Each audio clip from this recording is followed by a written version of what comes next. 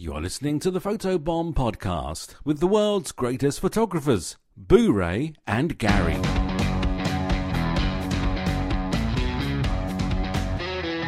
Hi, everybody, and welcome to the Photobomb Podcast. My name is Boo Ray Perry, and joining me, as always, is Gary Hughes. Hello there. And I want to start right off by talking about something that I hate. Okay. Because this is what we do on the podcast. I don't know why you wanted to do the podcast, and you dragged me kicking and screaming into the podcast. You're like, you've got to come to a podcast with me. And I said, no one wants to listen to me talk. And you said, yes, come to a podcast with me. And I'm like, no. And you said, come to a podcast with me. And I said, okay. So we're doing the podcast now. Yes. But the reason I decided to do the podcast was so that I could complain. That's my whole point. That's reasonable. That's reasonable to think of that, I know you are concerned about education and sharing with your fellow photographer, but really I just want to complain. We should just call it Photo Bitch Fest instead that of would work, Photobomb. yes. That would be a much better name for the podcast. If I was the sole host, that's what we would call it. Photo hate. So I go to a restaurant with my wife, and here's a thing, here's a clue that right off the bat, my experience is not going to be great at the restaurant. And it's when you sit down, anytime a waiter or waitress walks up to the table and the first thing they say to you is, have you been with us before?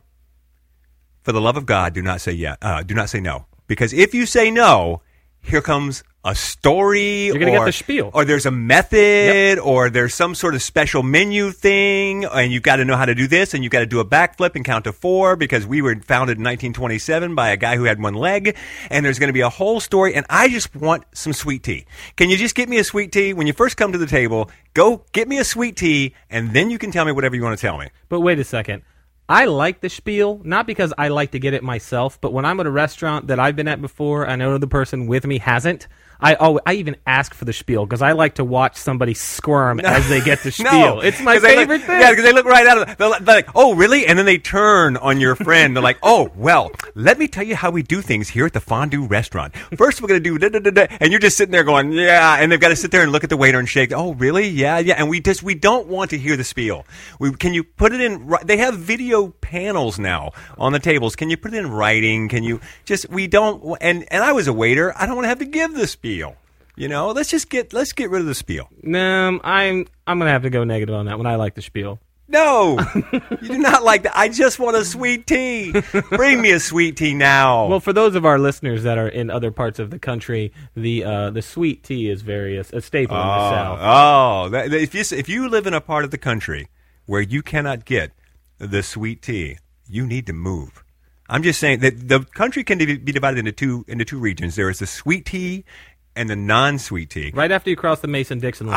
I can't figure out why, after 200 years of sweet tea, why has sweet tea not migrated to the rest of why are there people in New Hampshire who are just resisting the sweet tea? They're picketing, we will not have sweet tea in our town, and I don't understand why. What's wrong with sweet tea? We have a Wawa gas station now in Florida. We have plenty of them. They're all over the place. And they were only in like New York and New Jersey and up in the north. Right. And now we have them. So we've got a whole franchise down here, yet we can't bring sweet tea to the north. I don't understand why. It's yet another failure of the South versus the north is we can't bring our things to them. Obviously, we do not have good emissaries trying to work northward with the sweet tea. When I was in Atlanta for the convention 2 years ago, my former assistant who now lives in Ohio, her and her boyfriend, we went to lunch. And we went to lunch. She said to me, oh my gosh, I'm so glad to be here at the convention because I can get sweet tea. She's like, he doesn't understand. And he's like, what's the deal? You can put sugar in your tea. No. It's not the same. No. Not even close. It's not. It can't begin to tell you how not even close it is. It's so not the same as getting the sweet tea. I got some other news. Okay. I bought a minivan. Yes, you did. You bought a minivan. I am now a minivan dad. And so it begins. And no, our daughter has not yet been born. Not yet. But in anticipation, I bought a minivan.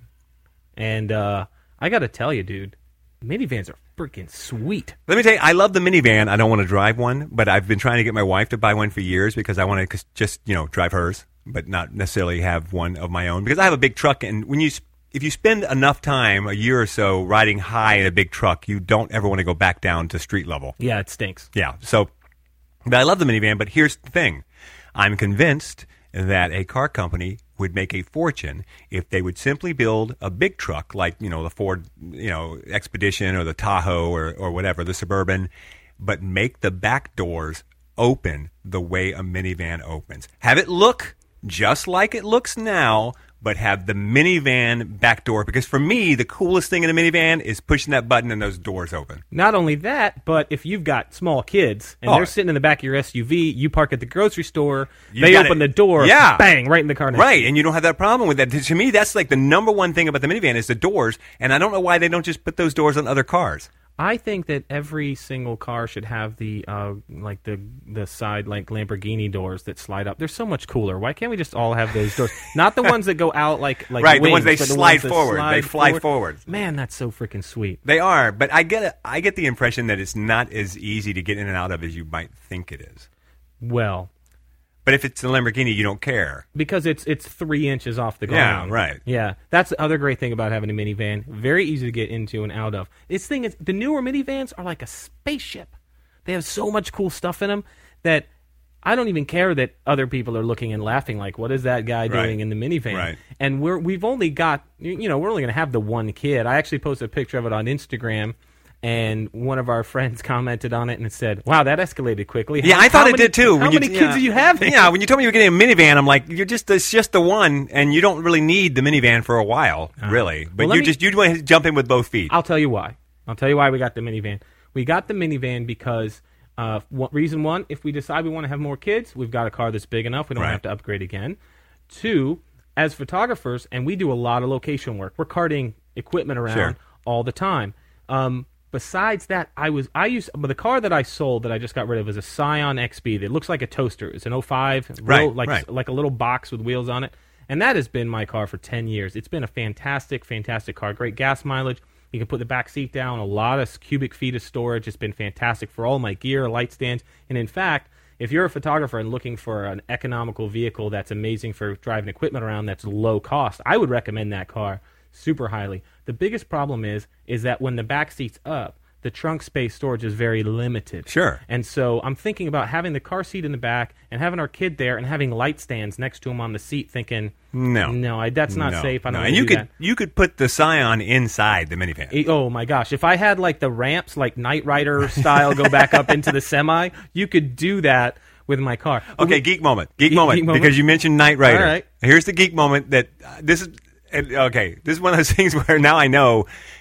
Don't tell this stupid thing because no one cares about this but you. But it's too late now. Okay, any TV show where you see like Knight Rider, where they drive a car into a truck and the truck is moving, they don't actually drive the car into the truck when the truck is moving.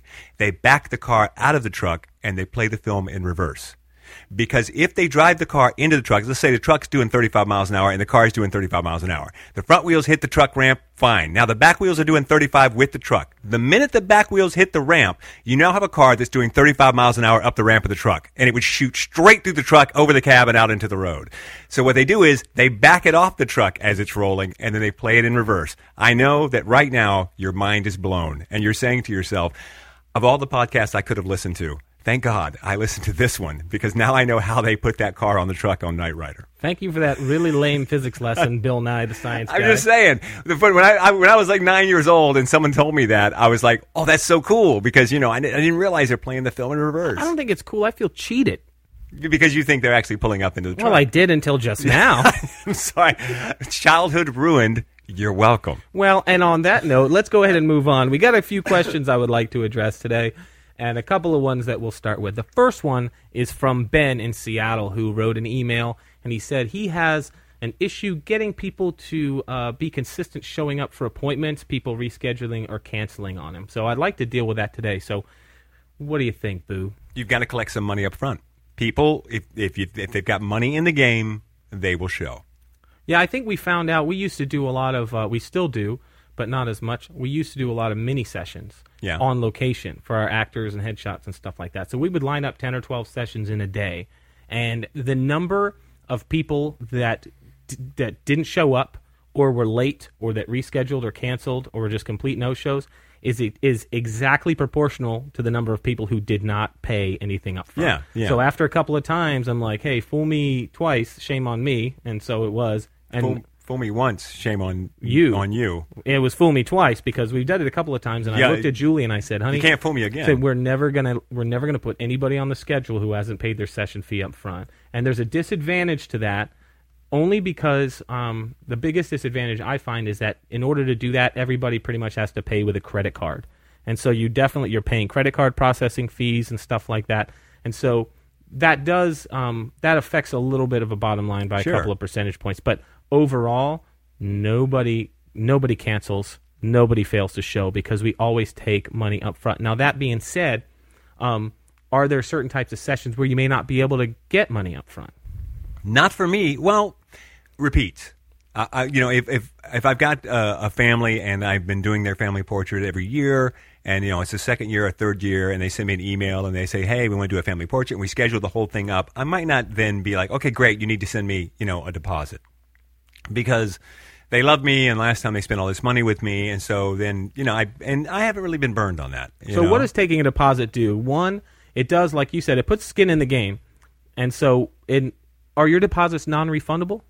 Well, that's a good question, because you see that all the time where people say, "Oh, I had a wedding and then they canceled and now they want their deposit back," and almost everyone will say, "Give them their money back, because otherwise they're going to be angry or you're going to lose a client." And I always say, "Okay, I get that. Practically that may be the thing to do, but my question is, why are we taking a deposit if we're not going to keep the deposit? What if they can cancel and get their money back? Why did we take it at all?" That's an excellent point. This year, we've had actually the most cancellations we've had, and not for any other reason except the couple didn't go through with the wedding. Right. And this year we had 3. To the tune of about $10,000 worth of weddings. And so that was kind of a big punch in the nuts for us this year. Sure. But the thing is, we have a time limit. And I think it's whatever you want to make it, 30 days, 60 days, 90 days. The deposit, any money that you put down at the time that you cancel, we keep, unless I have this in the contract, and let this go out there to the universe. Always have a contract for weddings, yes, especially. yes. We even have a contract for portraits. My contract gets longer every year. And so what we do is, if I'm able to rebook that date for another wedding, then I'll give them at least their deposit back. Right. But with a wedding, 30 days out, there's no way you're going to book a wedding in 30 days. No. But for portraits and stuff too, a session fee not only puts skin in the game, but it also lets you know your client is serious about getting it done. My wife is ruthless with that. I'm always, if it happens to me, I'm like, I don't. And my wife's like, they're not getting their money. They're not getting their money. We had a deal. They booked me, they gave me a deposit, they signed a contract, and now they can't do it. We had a deal, and I'm keeping the money, and it was in the contract, and let the chips fall. She doesn't get, and if they want to, and I know people who say, no, if they raise a fuss, give them their money back, because they're going to go online, they're going to say bad things about you, and blah, blah, blah. And my wife is like, okay, let them. That's the price I pay for being in business. And I don't know that that's the best way. I don't know that is an interesting point, that though. you have to weigh it. I think part of it has to do with volume. Like you said, she does a lot of volume. My wife owns a beach wedding company, and like you say, I think a lot of it has to do with volume. If you get one thing a year and you don't want a bad review or something, okay, then maybe you give the money back. But you had 3 things a year, 6 things a year. If you're doing a lot of volume, you're getting a lot of cancellations. Well, now you're talking real money. If you're a restaurant and you serve 300 people a day, you can afford to get 50 crappy reviews and 250 great reviews. Right. If you're a photographer who shoots 10, 15, 20 weddings a year, like 2 or 3 bad reviews can really hurt your ratings online. And it makes us vulnerable as small business owners for people to be able to indiscriminately just go online. Don't get me started on and say whatever they want. I'm vehemently, that's a word. Vehement. I am trying desperately to just disassociate myself with all online reviews, because it is so one-sided, and people can go on and trash you. Yelp is the worst. People can go on and trash you, and there is nothing you can do about it. Now, that being said about Yelp specifically, we're not using Yelp for business a lot yet, although I'm looking. We don't use it at all. Now. But I do use Yelp. We travel a lot for work, and when you're selecting a restaurant, I got to tell you, although I read through probably the first 10 or 12 reviews, and I try to take it with a grain of salt. If I look at the guy and then he gives him a really bad review, sometimes I'll go look at his profile and maybe see some of the other things he's reviewed and say, this guy's just kind of a wet blanket, and he sort of just poops on everything. Right. Because he's that guy who is just looking for something. He doesn't feel important unless he's trashing something. Right, but I don't think everybody can be counted on to do their due diligence like that. Well, the only problem with reviews is that it's a lot more likely that somebody's going to go and leave a bad review Yes. than a good one. I've got thousands of thrilled, satisfied clients And out there. they don't go leave a review. Do you? And so you don't solicit them from clients? Or anything? Here's what I got a bad review. I had a bad review about a year or so ago, and I went around with them, explained to them. No, it was one of those situations where, they wanted something that clearly was not in the contract and was never promised to them. And so she went and trashed me. So after that, then I had to start soliciting. And this is another thing I don't like, is that you're dragged into the review sites, even if you don't want to play. So let's say you've got a review site that you're like, this is my review site, and you go and you solicit reviews for that review site so you have a good rating there. And then somebody else pops up with a review site, and you get one bad review, and the person decides to go to that new site and leave the bad review. Well, now you've got to go to that site, and you've got to solicit reviews for that site, as well as this site and this site and this site. And you can't go to your clients and say, listen, will you do me a favor? Would you go to Google Places and Wedding Wire and Yelp and leave a good review on all these places for me? You can't do that. No, what we do is, I think it's the feedback that we get from our clients, and I've heard a few times over the last few months that people have used, people who find us online. The large majority of our business is word of mouth referral, right? And I don't think that's not really changed. Although we do get a certain percentage from online search engine stuff like that because we have pretty good search engine placement. So when people find us that way, we always ask, "How did you hear about us? How did you hear about us?" That's our big question. If you're not doing that in your photography business, every person that calls, emails, comes into your studio that you shoot, no matter what it is. That needs to start or finish every single conversation. How did you find me? How did you hear about me? Who referred you to us? How did you find us? A lot of times the answer is just like, I think online. Yeah. And so you're not necessarily going to get that kind of specific which search engine did they use, but just kind of so you know what of your marketing efforts is working. Because especially if you're spending money on stuff like that, you need to know if it's giving you a return. Right. But what we've started to do is when people come into our studio for a session, we actually printed up these thank you cards. And the thank you cards are essentially, they say thank you, and they give people referrals, like $20 or $50 off coupons to give to their friends. And on the other side of those coupons is their name, and it also says that they will get that much product credit towards sessions or products or whatever they want for every single person that mentions their name or brings in one of these cards. And we actually have a spreadsheet where we keep a log of clients who've referred us. So organized. I know. It's Julie. It's Julie. Do you think I do that? I don't know. How long have you known me? You know me well enough to know I don't have a single spreadsheet to my name. My wife has spreadsheets for her spreadsheets. Okay, because you do this all year long. We have this thing. We have this program where we do this. So we dot this I and we cross this T and everything. And I'm like, with a number 2 Husky pencil writing like a caveman trying to do something. I have no detailed, well, what's your P&L? If I knew what a P&L was, I would get that information for you. Well, you knew enough to say P&L. Yeah, that's right. But that's about it. Well, here's what we do for that, going on with that, is that, and also on that last page it has links to sites where they can leave us a review. Right. And we will give them an additional credit of some kind, depending on their type of session, for a review. And I always present it to the client as they're leaving. When they're most excited, they're jazzed. Do not give these out after a sales session when they just spent $3,000 or something. Well, I thought you said after they're leaving. When do you give it to them? After you're done shooting with them. Oh, that's because that's when they're excited to see their picture. They're jazzed up. They've seen some of the images in the back of the camera. They're really happy. Right. Don't give that to them after they've spent all the money. Let them go home and do it right then when they're excited. Have people check in to your location on Facebook. Just get as much involved as you can. But we've actually seen our Google reviews start to go up. It does take a while because probably 1 in every 10 people will actually go and do it. Right. And we don't specifically ask for favorable reviews because I don't necessarily think go leave us a good review and you'll get it. Whatever review they leave, I'll give them the same amount of credit. I want them to be honest about their experience. We've got almost completely all fantastic reviews. So your card says, go leave us a review and we'll give you...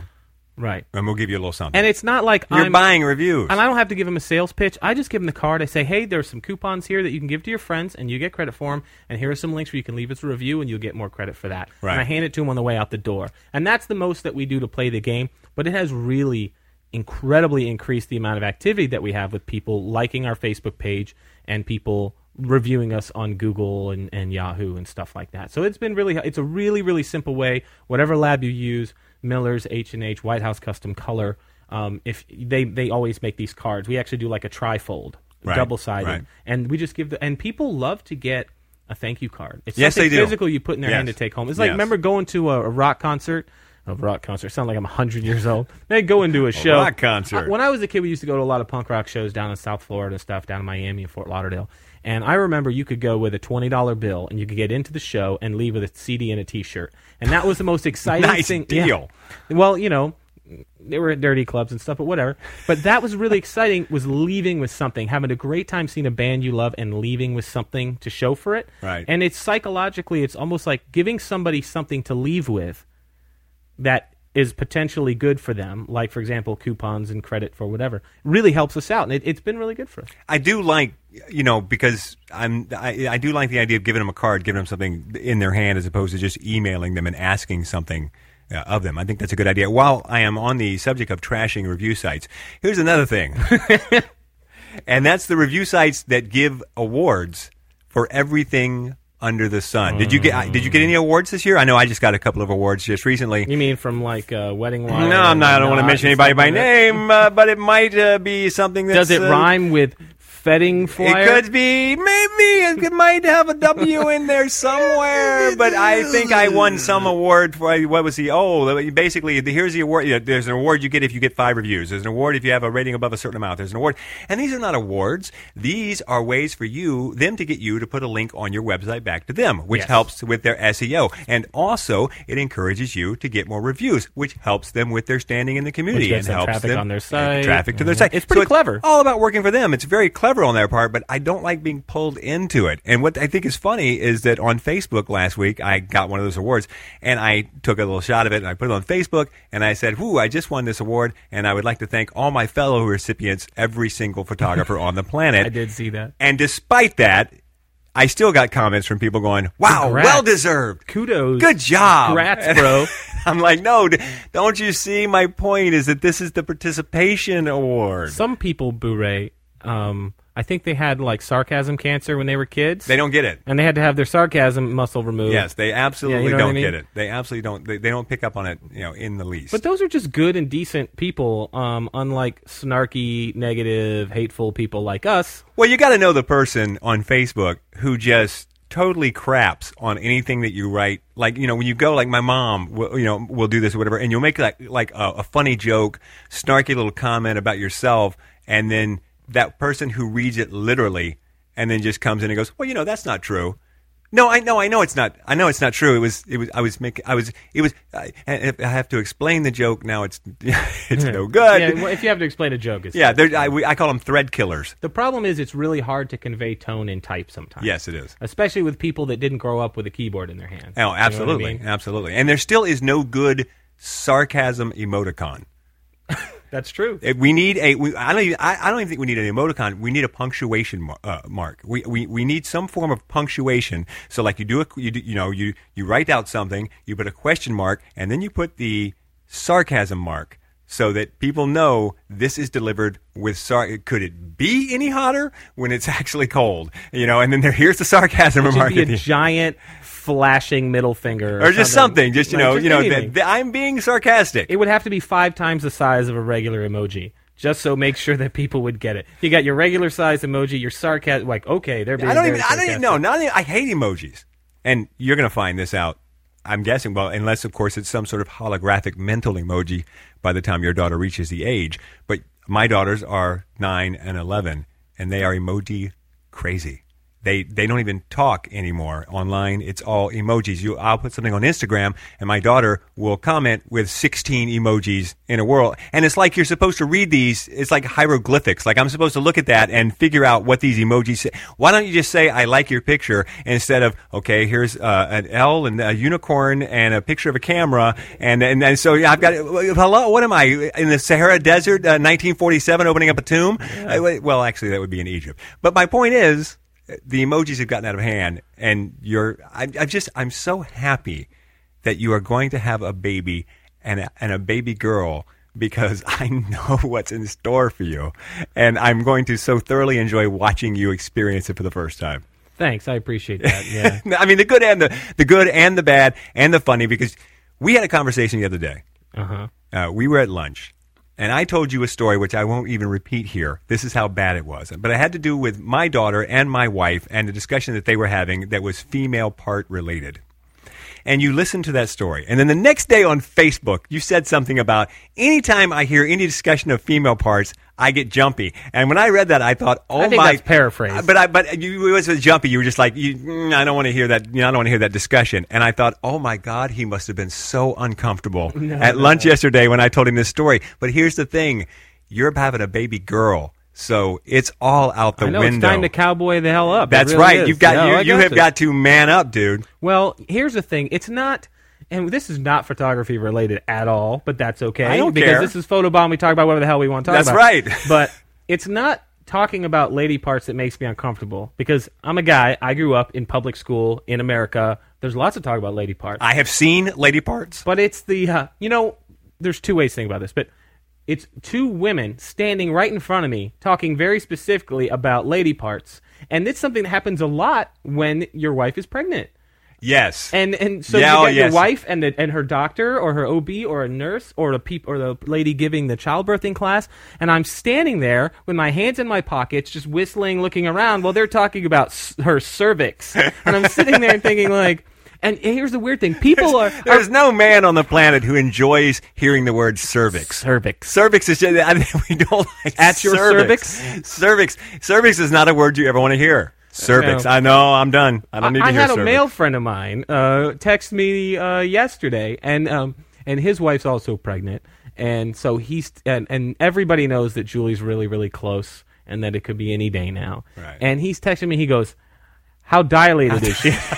And I texted him back. I go, I am not talking to you about my wife's vagina. And then he texted me back and he goes, actually, technically, I was talking about her cervix. I go, fine, whatever. I'm not talking about that. There's a whole zone right in this area that I will not be discussing. What am I going to go get the slide rule out and go down there and check for you? No. How dilated. And there's a thing about being pregnant, too, and that is that there's no filter. People, because you're pregnant, people suddenly feel that they can just discuss anything about that process right to your face. Or walk over and touch your wife. Yes. Oh, and how does Julie feel about it? Because some women don't like that. They're like, why is it people, It's not, I don't want to be weird, possessive, like touch my wife. Touch another human being. Put your hands on someone who you don't know or know very superficially or are a complete stranger. Just walk over and put your hands on Have you had a somebody. complete stranger? Luckily, we haven't. Okay. Because we don't have any friends. Yeah, well, there you go. And we don't ever go out. Okay.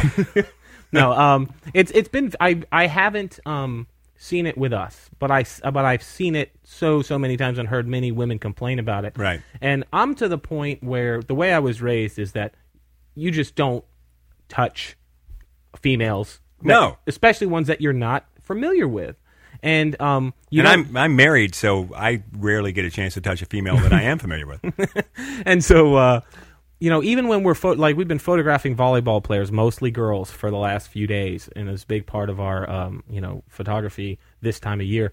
And if I have to even move a stray hair, I even will get one of the other girls in line. Will you come over here and just move that, or one of the female coaches? Wow. Or that I'll make sure that there is another adult person there, and I'll go, honey, is it okay if I just move this hair off your shoulder? And I take one finger. You and ask permission. So touching people to me is so intimate, and there are plenty of people who just don't like to be touched, and right. So you never know, and so that's hard being pregnant. And in photography, I use that a lot, and I think that people really, really appreciate it. Although I do have the occasional person that goes like, "Oh, don't worry about it. Do whatever you want." Like sure. A lot, because we work with a lot of actors and models, and these are people that are used to just right. stripping naked on set. Makeup and everybody, they've got their hands on them all the time. Right. So, but in large part, especially if you're a male photographer, you really, I think, need to be super careful about what you do and how you are perceived, especially when dealing with women.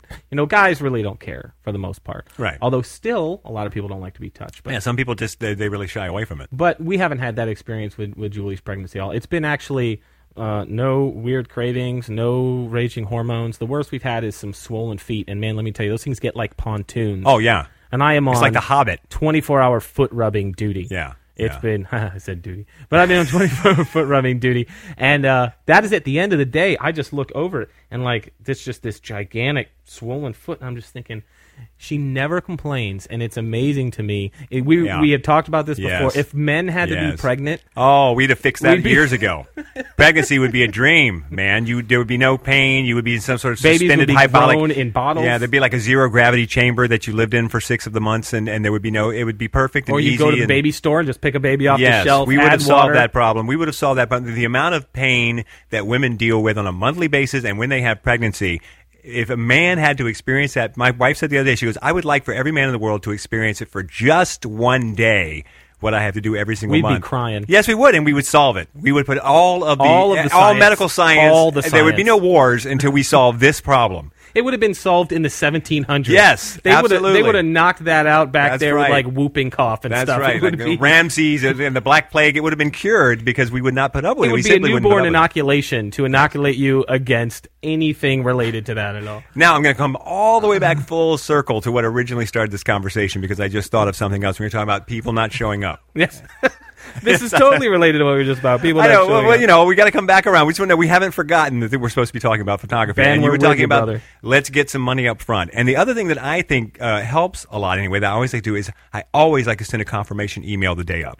Send a confirmation email, make them come back to you and say, yes, I'm going to be there. And I use this program called Boomerang. And if you use Gmail, it's fantastic. You have to use the Chrome browser, but if you use Gmail in the Chrome browser, it's called Boomerang. And with Boomerang, you can schedule emails to be sent out at later dates. So if I'm corresponding by email with somebody, and I'm like, okay, what about Thursday on this day? Thursday, and they come back, yeah, that'd be great. Okay, great. What about 4:30 on Thursday, the 29th? They go, great. I go, great. See you then. And then I immediately write another email. Hey, just confirming that we're meeting today. And I set that to send on that day, and then I'm done. It'll automatically go to them on that day, and I don't have to worry about it or think about it. And a lot of times I forget, and then that day I'll get an email from them going, yes, I'll be there. And I'm like, what are you talking about? And I'll forget that I had set up this automatic confirmation email to go out. There's another really cool service. There are plenty of places that do it, and it's called Business SMS. And it's basically text reminding people. That's cool. You can set up text reminders in advance for people's appointments, which is another way to solve this problem. In fact, there's a few systems that are used by businesses like hair salons and places like that use it a lot, and it sends a text because people are so on their phones all the time now. Even an email may not get through. When we talk about how much junk email people get. Sure. A text is going to go right into their hand because 60% of the day that somebody's awake, their phone is going to be in their hand. I feel that that there's I know that there's a shift, and I feel that I might be needing to take more advantage of it, and that is the millennials as they're coming along. I'm thinking maybe I need to start trying to figure out how to communicate more by text and less by email. Do you see that at all? Do you think? Absolutely. We have, especially our clients that are probably under 30, texting is a fantastic way. Texting, messaging using like WhatsApp and different things like that. I use a program called Mighty Text. And what it does is it connects to your phone and puts all of your texts from your phone on your tablet and on your computer. Mm-hmm. So when I'm sitting at my computer working and someone texts me, it pops up on my computer and I can answer it right there. If you were using Mac, that would be built in. You wouldn't have to have a third-party app to do that. Excuse me, Mr. Mac user. Hey. Is that the same Mac that we spent 2 hours trying to get the software to work correctly on today? Yes, I think it was. I think that's a yes. On your PC the same amount of time. But let me tell you, out of the two computers, which one did we end up being able to get to work? The Mac, but that's because you were working on that. Gotcha.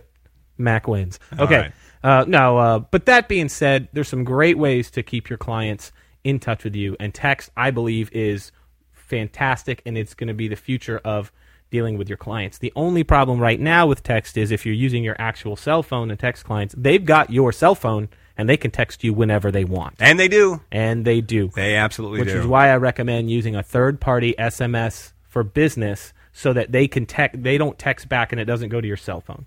So when you send out these the confirmations or whatever, they can't respond? Right. It's a third party that they can't respond to. It's just either a reminder. However, some people do have cell phones that they use just for their business that people can text back and forth, and they don't use that at home at night or whatever. Right. But I know that we don't even have a landline for our studio. No, we don't. It's all cell phones. No. And so Julie does manage a lot of our clients through text, and so far it has been really convenient. And not only that, but if people are texting and calling you, you don't have to answer if you're at home. Right, it took me a long time to come around to that, to realize I don't have to get back to you right now. It's 11 o'clock on a Saturday night, and you've sent me an email. I can let it go. Let it go. You know, I can let it go until Sunday or, God forbid, even Monday. Right. Because I have to have a life. And the new generation, the millennials especially, they don't understand that. They don't have a separation like we grew up with, you know, you have weekends off and business hours close at 5. No, they don't understand that at all. When a phone was a thing that was in a room. Yeah, but your house. they don't understand that. Their thing is, I want to talk to my photographer, so it's 8 o'clock at night, I'm going to text him. That they don't think twice about it. Absolutely, and that is convenient, but I do recommend, as we said, manage it. If it's a Sunday and I'm with my family and we're doing something, I'm not going to respond to a work text, you know. All right, let's put this one to bed. And before we do that, though, let's throw a quick promo out. If you are going to Imaging USA this year in Nashville, Tennessee, please come and see me speak. I'll be speaking at 8 o'clock on Monday morning about the future of wedding photography. What time? 8 o'clock on Monday morning. Where at? This is at Imaging USA in Nashville, Tennessee. And what's the date of Imaging USA in Nashville? I do not know. It's the weekend of the Super Bowl. Listen, you're lucky I even could remember Nashville, Tennessee at 8 o'clock Monday morning. The full schedule and speakers are on imagingusa.org. Yes. And it's a good program. I'm going to be talking about the future of wedding photography, and I'm going to be talking about where I think it's going. I'm going to talk about how I learned to be a wedding photographer because I'm entirely self-taught, and just, you know, a lot of general tips and fun stuff. And please come see me at Imaging USA. And until then, and until next time, we'll see you around. See you later.